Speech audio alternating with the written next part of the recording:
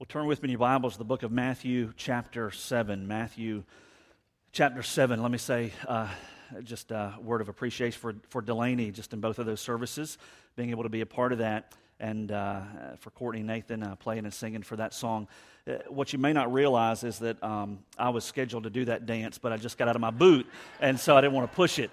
And so I'm glad that Delaney was here to be able to cover that for me. So grateful for that. Matthew chapter 7 is where we're going to be. We're going to get there. It's going to take a little bit of time, but we're going to get to Matthew 7. So just kind of hold tight, hold your spot there. And we're going to look at some other passages of Scripture before we arrive at Matthew 7 is where we're pretty much going to close out, looking at a message that I'll say it's not easy to preach except for the fact that it may correct some wrong thinking. There are times for a pastor when you preach messages that you feel like God has laid on your heart, and that this is such a case. Hopefully every message is that way, and that is the case for me. But today's one of those. It's a little bit tougher to preach because you know it's going to rattle cages, and you know it's going to be difficult to some degree. But the good thing, the redeeming value of that is that whenever cages are rattled and they're of God, it's because He has something better for us. And so this morning I want to preach a message entitled Immunized, and we're going to begin focusing here eventually on Matthew chapter 7. How many of you enjoy getting shots? Let me see your hands. Any of you? All right, don't see anybody. How many of you dread and detest getting a shot? All right, that's probably about what I would have expected. If you've ever traveled internationally, then you are familiar with the fact of getting an immunization to some degree or being vaccinated against whatever disease may be prevalent in that particular country. If you have kids, then you know you go through times of immunizations. You probably receive that yourself, have kids that have been through that. And when you think about an immunization and what really is taking place whenever that is received, it's very simple. It can get much more complex than I'm able to go into. But at the very rarest form, the very base form, an immunization is simply the receiving of some part of a disease so that your body can build a resistance to it. And what happens in many cases is when you're immunized against something, whether it be measles or chickenpox or whatever, you're receiving a shot, you're receiving more than likely a weakened dose in some cases of that specific disease for the purpose of your body being able to build up that resistance. Now, when you get immunized and you receive, and we'll use chickenpox as an example, when you get that shot and you're immunized against it, you don't come running home saying, "Everybody get away, I've got the chickenpox." You don't do that. Why? Because you don't have it full blown. You've just received an immunization. It's not the real it is the real thing to a small degree, but it's not as though you have the disease. It's an immunization. And here's what I want to present to you this morning, and we're going to try to bear this out in Scripture, is that I have a real fear that in churches all over this country, and even in this one, in our 9 o'clock service as well as here this morning, that there are people who have been immunized against Christ. They have been immunized against Christianity. And what if I told you that those people are not who you think they are? What does it mean to be immunized against Christ? Well, if you were to take the people that I'm speaking of, and if you were to put them all in a group, more than likely they're ones that you see here just about every Sunday. And they're the ones that if you were to ask to raise your hand if you're a Christian, the ones that have been immunized against Christ that I'm speaking of, that I think Scripture is going to bear witness of, they would be the ones that would be the first to raise their hand. Yeah, I'm a Christian. And you see them all the time at church events, and you see them carrying Bibles, and you may even hear them praying prayers, and you see them in church. They sit by you almost every Sunday. In fact, you might even be one of them. And without even realizing it, up to this point, you have become so familiar with the things of God, so familiar with Jesus and the lives of people around you. You may have been raised in a Christian home. You may have been in church almost your whole life. You were the one that turned the lights on and turned the lights off when people left. You were there every time the door was open. And yet at the heart of who you are, you have only received a small dose. You don't have the real thing. You have become immunized, and whenever the gospel is presented, you drift away thinking, "I've heard this 1,000 times. I'm fine with God. Just let this rest. This is for somebody else." And whenever you begin to think about what it means to walk closely with Christ and to live a life that's devoted to Him, you think, "Oh, this is a sermon for others. I wish so-and-so could have been here to hear that message. Man, that would have hit them right between the eyes. I'm fine with God. I didn't really need that. I am a Christian." That message was for the people that are never here. That message was for the people that should have been here. That message was for the people that have been missing so often. But that's not for me because I'm fine with God. I got my shot. But you don't have, possibly, the real thing. Let me say this. I became a follower of Christ early in my Christian life. And God's providence. He had me raised in a family. I would say we were a Christian family, but that emphasis came more from my mother's side. My earliest remembrances as a little boy of being taught the things of God and things out of Scripture, Noah and his ark and Jonah and the fish, all those really came through my mom for the most part. But we were raised in a family where we went to church. And there were times where there were peaks and valleys, but we went to church. And so for the earliest remembrances in my life, I can remember that God and the Bible and Jesus were a part of my life. And I came to faith in Christ early on. And I've heard my share of messages all the way up through my early years in high school and college and even seminary. Hearing messages that would almost cause me, and at times earlier on would cause me to doubt my salvation that was there and was there from early on when I prayed and when I genuinely, literally gave my life to Christ to be a follower of Jesus. And so my desire this morning is not to cast doubt in those of you who have a genuine relationship with Christ. My desire is to rattle the cage of those who think you do, but you don't. And you've been immunized and you feel like I'm just fine, I'm a Christian. But in reality, there's nothing that bears evidence on the outside that there's ever been a change that's come on the inside from the presence of Jesus Christ. You know, we have a real delineation, I think, in church today, in our culture, where it's almost as though we draw a line between what it means to be a Christian and what it means to be a fully devoted, all-in follower of Jesus Christ. And what happens is we draw this line, and being a Christian could mean a host of things. I prayed a prayer. I don't really remember it. My heart wasn't really a part of it, but I remember people telling me way back then somewhere, I prayed this little prayer, and so I'm a Christian. Or I go to church, so I'm a Christian. Or I got baptized, so I'm a Christian. If I had $1 for every time I talked to somebody about their relationship with Christ, tell me when that relationship with the Lord really started. Well, I was baptized in...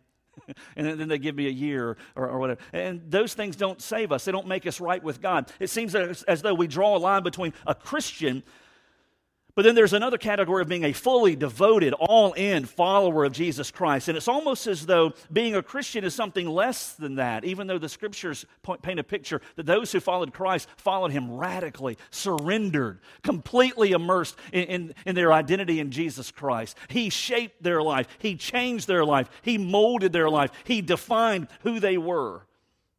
And yet today we find that the word Christian means something far less for many people. Maybe even some sitting here this morning. You could ask a question, well, are you a Christian? Oh, yeah, I'm a Christian. Yeah, I'm a Christian. Well, I rip off my clients, pretty consistently, month after month, but a man's got to earn a living, right? But I'm a Christian, don't get me wrong. I go to church. Are you a Christian? Oh, yeah, I'm a Christian. I've been a Christian for years. Man, you know I'm a Christian. I've been cheating on my spouse now, going on the 13th month, but I'm a Christian. I don't feel any remorse over it. I don't have any plans to change, but I'm a Christian.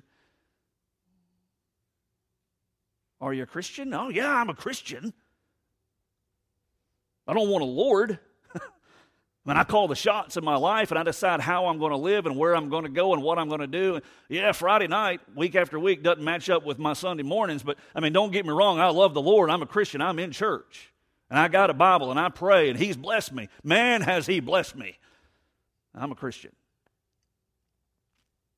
And yet those who know you best would be those that are shocked the most to hear that you claim perhaps to be a fully devoted follower of the one man who's ever walked this earth that changed history.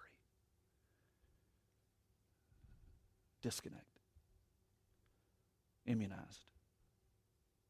I got just enough to make me feel safe, but I've never really had a full-blown case of salvation. I want to give you a principle this morning that we're going to begin to trace through Scripture. And the principle is this, is that outward living validates inward spiritual life. Outward living, the way we live our lives on the outside, the words we speak, the life we live, the things we do, what drives us, what motivates us. Outward living validates, it proves, it gives evidence of inward spiritual life that only comes through relationship with Jesus Christ. if you've been here for any length of time, hopefully what you sense in me as I preach and as I proclaim the gospel every Sunday is that I'm not one of those that is a do-better preacher.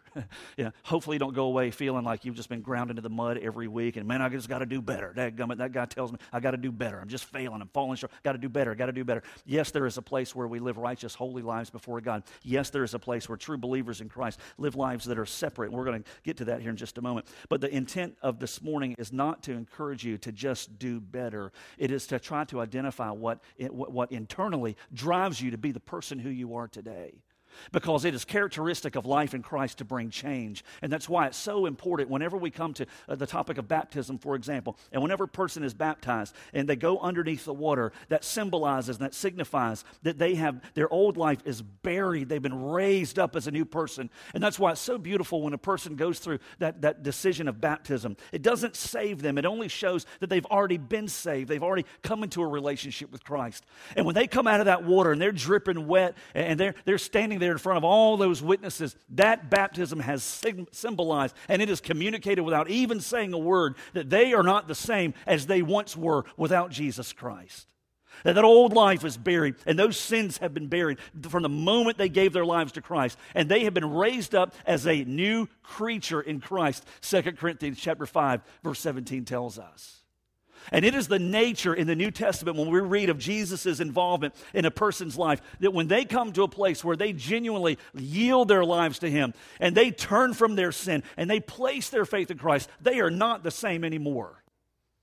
And whenever we read the gospel, what the gospel mentions is that the only way to know God is through repentance. It begins with repentance, meaning we see our sin and we are so horrified, we are so repulsed by our sin, that we don't even want any of our sin in our lives any longer. And what we choose to do is that as an act of our will, we decide that our sin is so repulsive that we are not going to wallow in it any longer, and we turn from it. The Bible calls that repentance, and we begin to walk towards, with, and in the person of Jesus Christ, placing our faith in Him.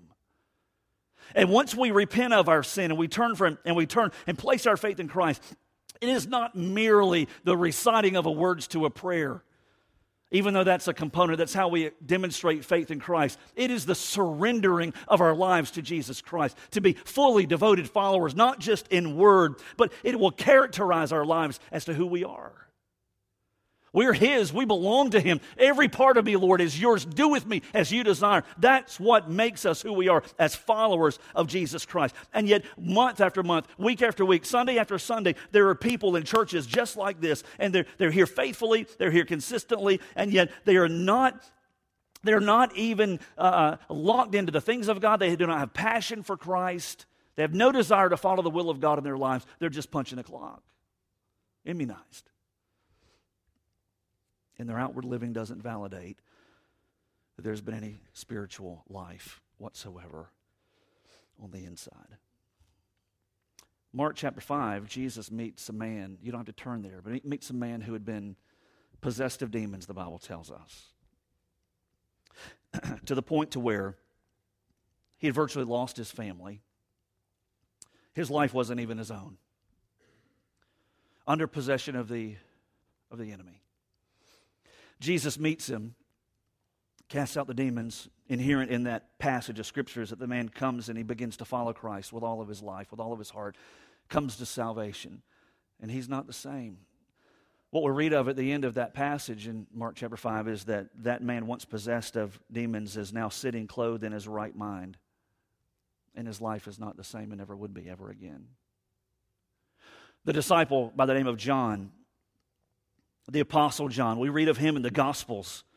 He'd be the ones that would pen the words to the Gospel of John that you read of in Scripture. The disciple John would be early in his Christian life, in his early walk with the Lord, he would be a selfish man. You remember him because of he and his brother and his mother. They made the request, Lord, whenever you get to glory, whenever you step back into eternity, back to heaven, we if we could, please just have one spot on one side of you, and then my brother can have the other spot on the other side of you. Do you remember him? That was John. Very selfish, wanted to be the first, wanted to be recognized, wanted to have the seat of priority, the seat where everyone would recognize who he was. We also find John traveling with Jesus through a small village town. The people there reject Jesus, and what happens? It's John who says, hey, Lord, woohoo, hey, can we call down fire from heaven and just torch these people right here because of their rejection of you? That was John. hot-headed, tempestuous, contemptuous. He was a person who wanted to be first. He was somewhat selfish. And yet when we read the 5 chapters of the book of 1 John, at the end of the New Testament, 40 years after he walked with Christ, he's been changed. You can't read those 5 chapters in 1 John without coming across multiple times the quality of love and how it's love that dictates who we are in Christ. It's love that validates our relationship with the Lord. You see, he'd been changed because it's the nature of Jesus to change the life over time that's yielded to him. Are there peaks and valleys in our Christian walks? Yes, there are.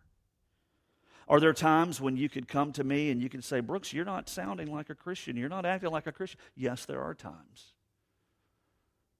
It's not the peaks and valleys that we're talking about as God molds and shapes us.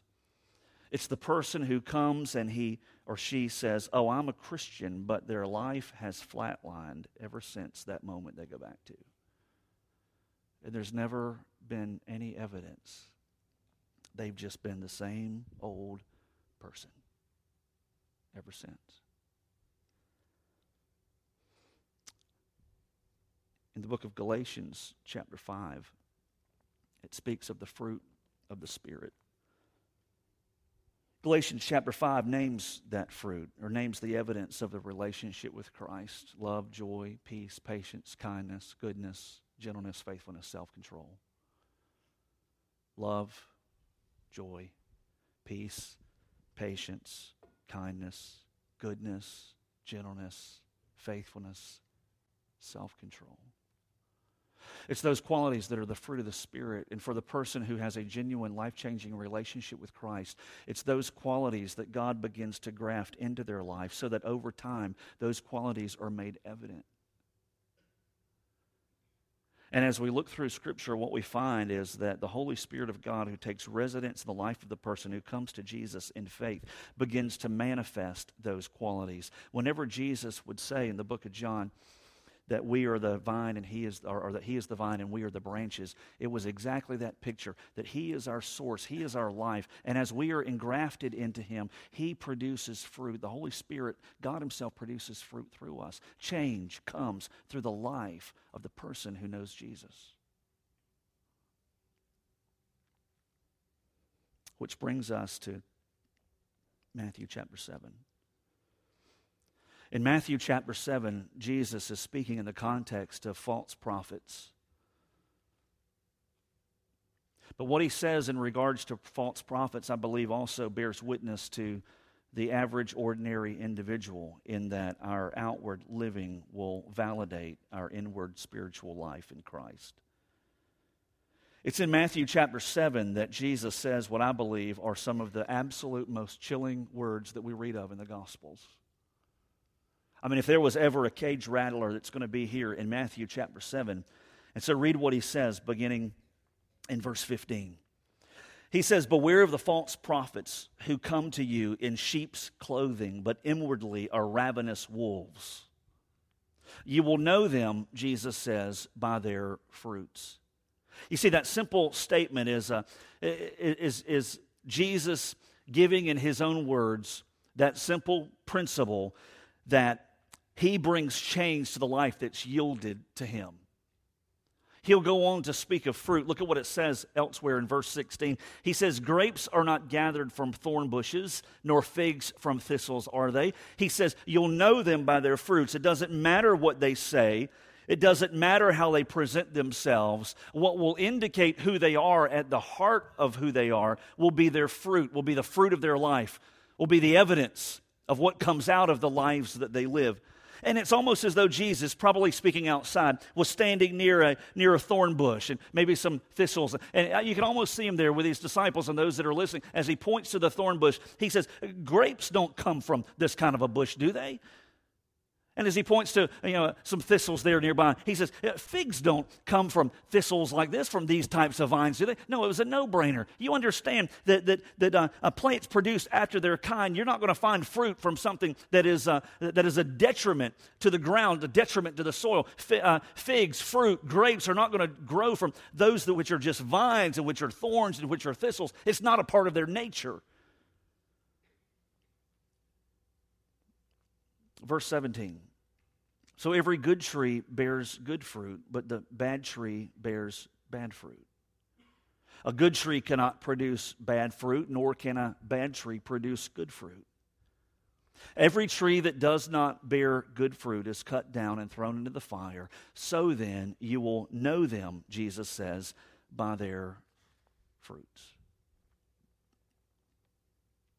Outward living validates inward spiritual life.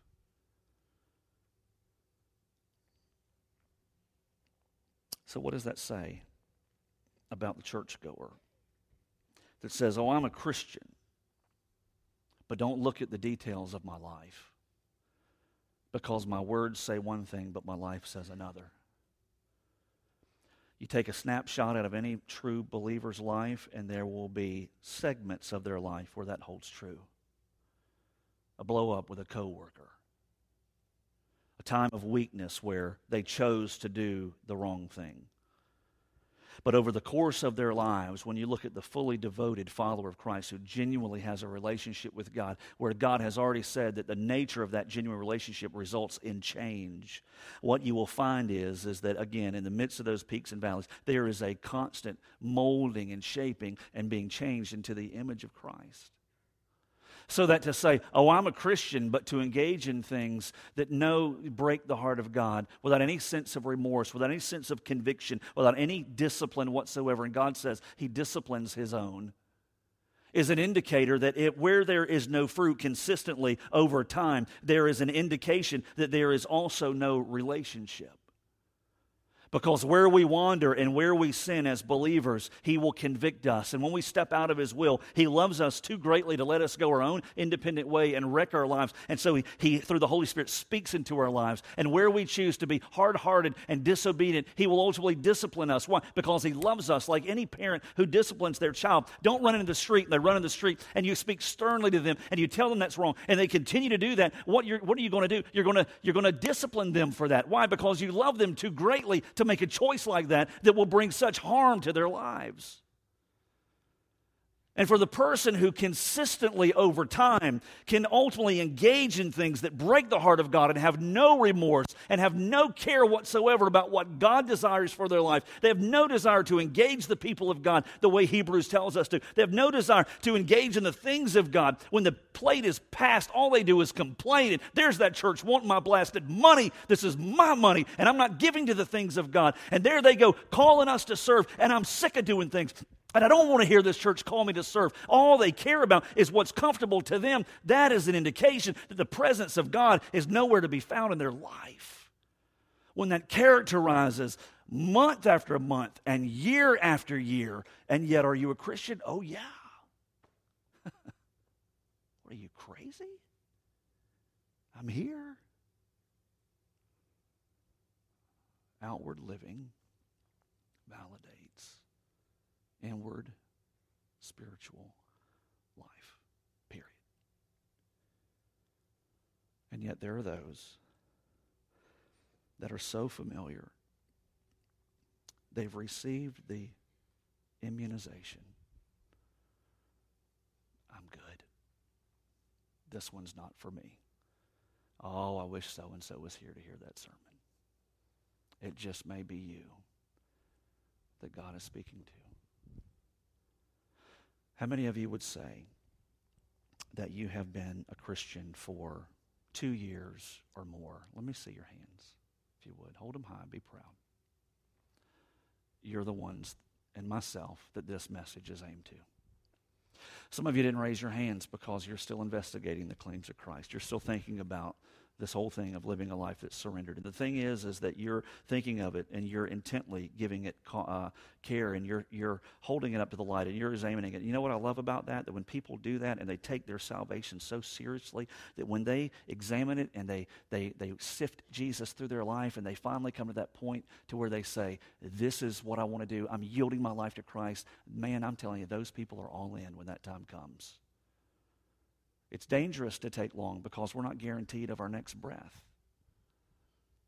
But to take it seriously and to make the decision is tremendous. Some of you, that's where you are. Others, you've come to Christ because I've met you. And you've come to Christ in these past 2 years. You didn't raise your hand because you're a young Christian. And yes, God is at work in your life. And yes, He is molding and shaping you. But this message is really aimed at the rest of us. That when we ask, are you a Christian? Have you been for at least 2 years or more? And we raise our hands, this is who we're speaking to. That for those of us who would say that as we look across the scope of our life, there should be that upward trend of changing into the image of Christ. And there'll be bumps and there'll be moments where we get off course, but because God holds us fast, He will ultimately,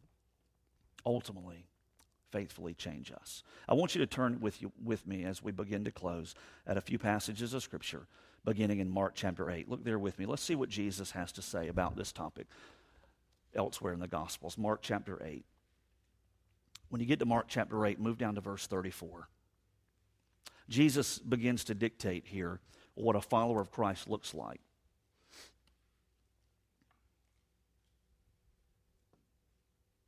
Mark chapter 8, verse 34. It says, and He summoned the crowd with His disciples, and He said to them, if anyone wishes to come after me, he must deny himself, take up his cross, and follow me. If anyone wishes to come after me, he must deny himself, take up his cross, and follow me, Jesus says. In other words, there is no middle ground. If we're going to be followers of Christ, we relinquish the rights of our lives to Him. That dictates what we do on weekends. That dictates how we spend our money. That dictates the motivation of our life. That dictates the course of our life. That dictates how we treat our spouse. That dictates how we raise our family. That dictates how we work in the workplace. That dictates everything. Why? Because upon salvation, we relinquish our rights to Jesus, who gave up His life for us, so that He then becomes in charge.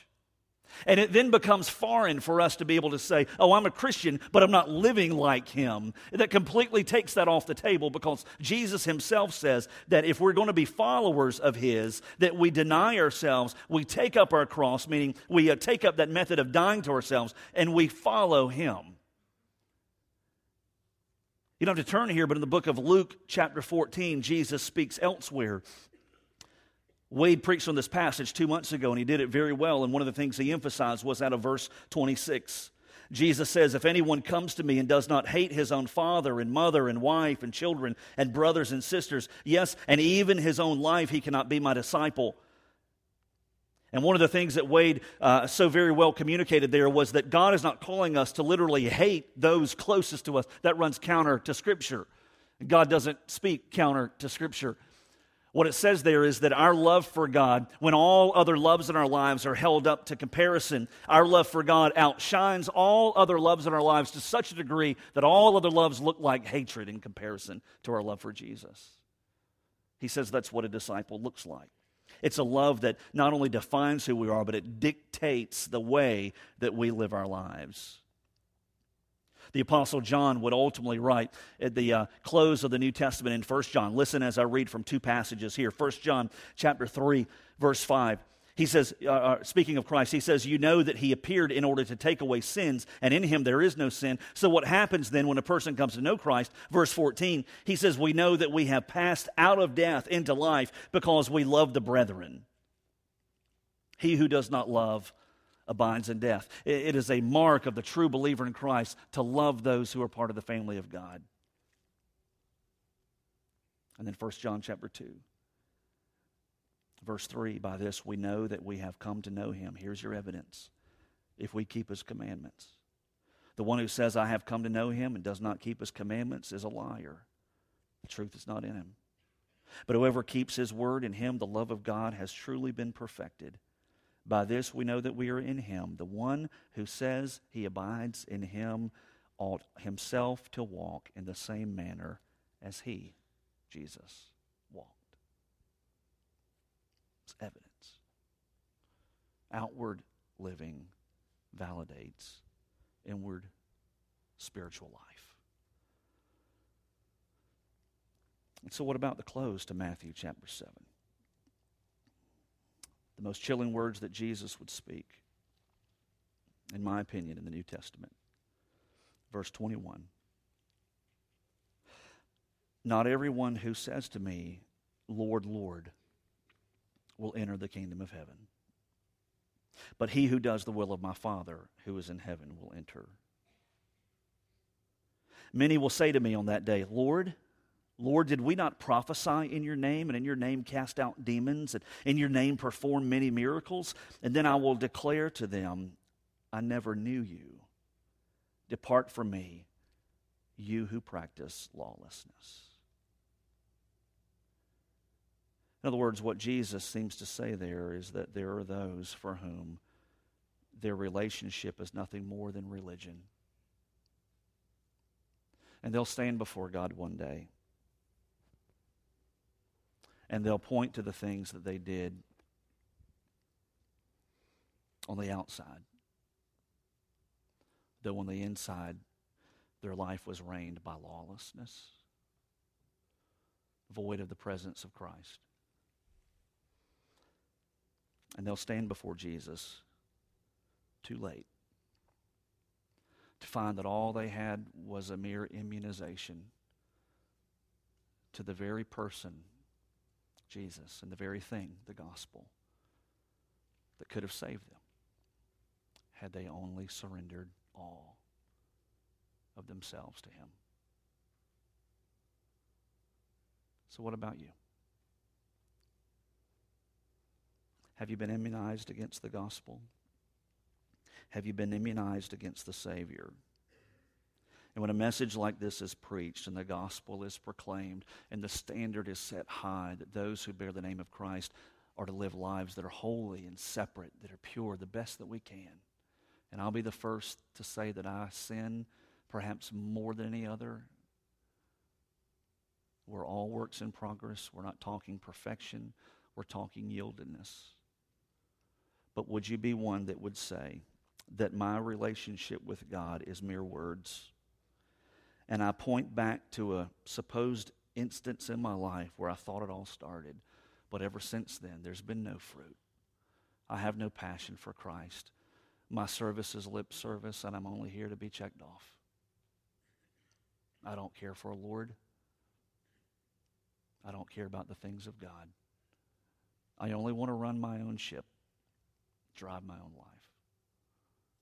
Oh, but don't miss the fact that I'm a Christian. What would God have you to do today? If that's you, He would call you to Himself. Full-blown, completely surrendered totally to the person of Christ. For those who may have wandered, and you know that your life is genuine, that God's validated it before, your walk with Jesus is secure, you know that He's disciplined you, but you've wandered from Him, wouldn't you come home today so that your life wouldn't be a stumbling block to others around you, but a platform to make His name great? Let's pray.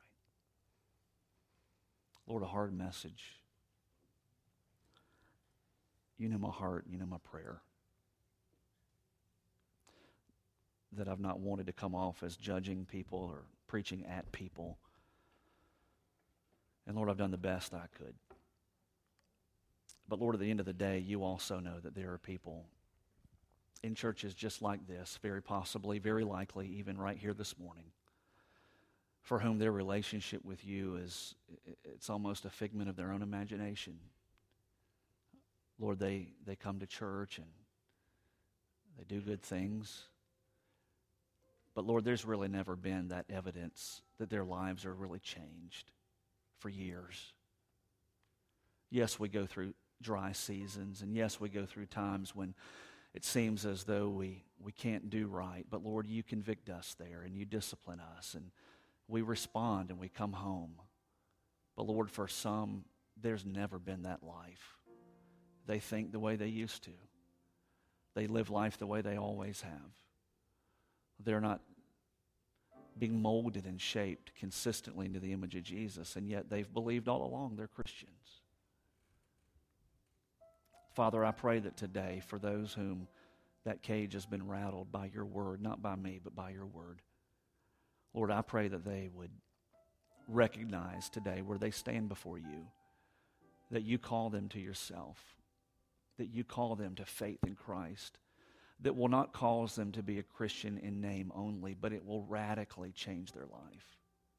And I pray that today, Lord, once and for all, that they'll make that decision to turn from their sin, that it might not characterize their life anymore, and that they would fall upon your grace and your mercy that comes through Jesus and demonstrated through a prayer. Lord, they would invite Jesus to come in, to forgive them, to take over, to make them whoever you want them to be. Lord, I sense that if this was a revival in some small town in this country, the altar would be full. And yet on an ordinary Sunday it can be preached, and because some can be so desensitized to the gospel, immunized against it, they'll never recognize that you're talking to them. So Lord, don't let the lost leave here without you. Draw them to yourself. Lord, break their heart over their lostness and show them that today is the day of salvation. Give them the courage to invite Christ to take over. And may each of us who do know you, who've come to that point already, may we realize that our lives are to be a platform for you. And Lord, the way we live on Monday through Saturday is to be as equally of a high standard as the way we conduct ourselves on a Sunday morning here. Lord, we are yours, and you call us to be holy. And you even choose to make us holy and to live holiness through us as long as we're yielded to you. So do your work today, we pray. And may we follow where you lead us. In Jesus' name, amen.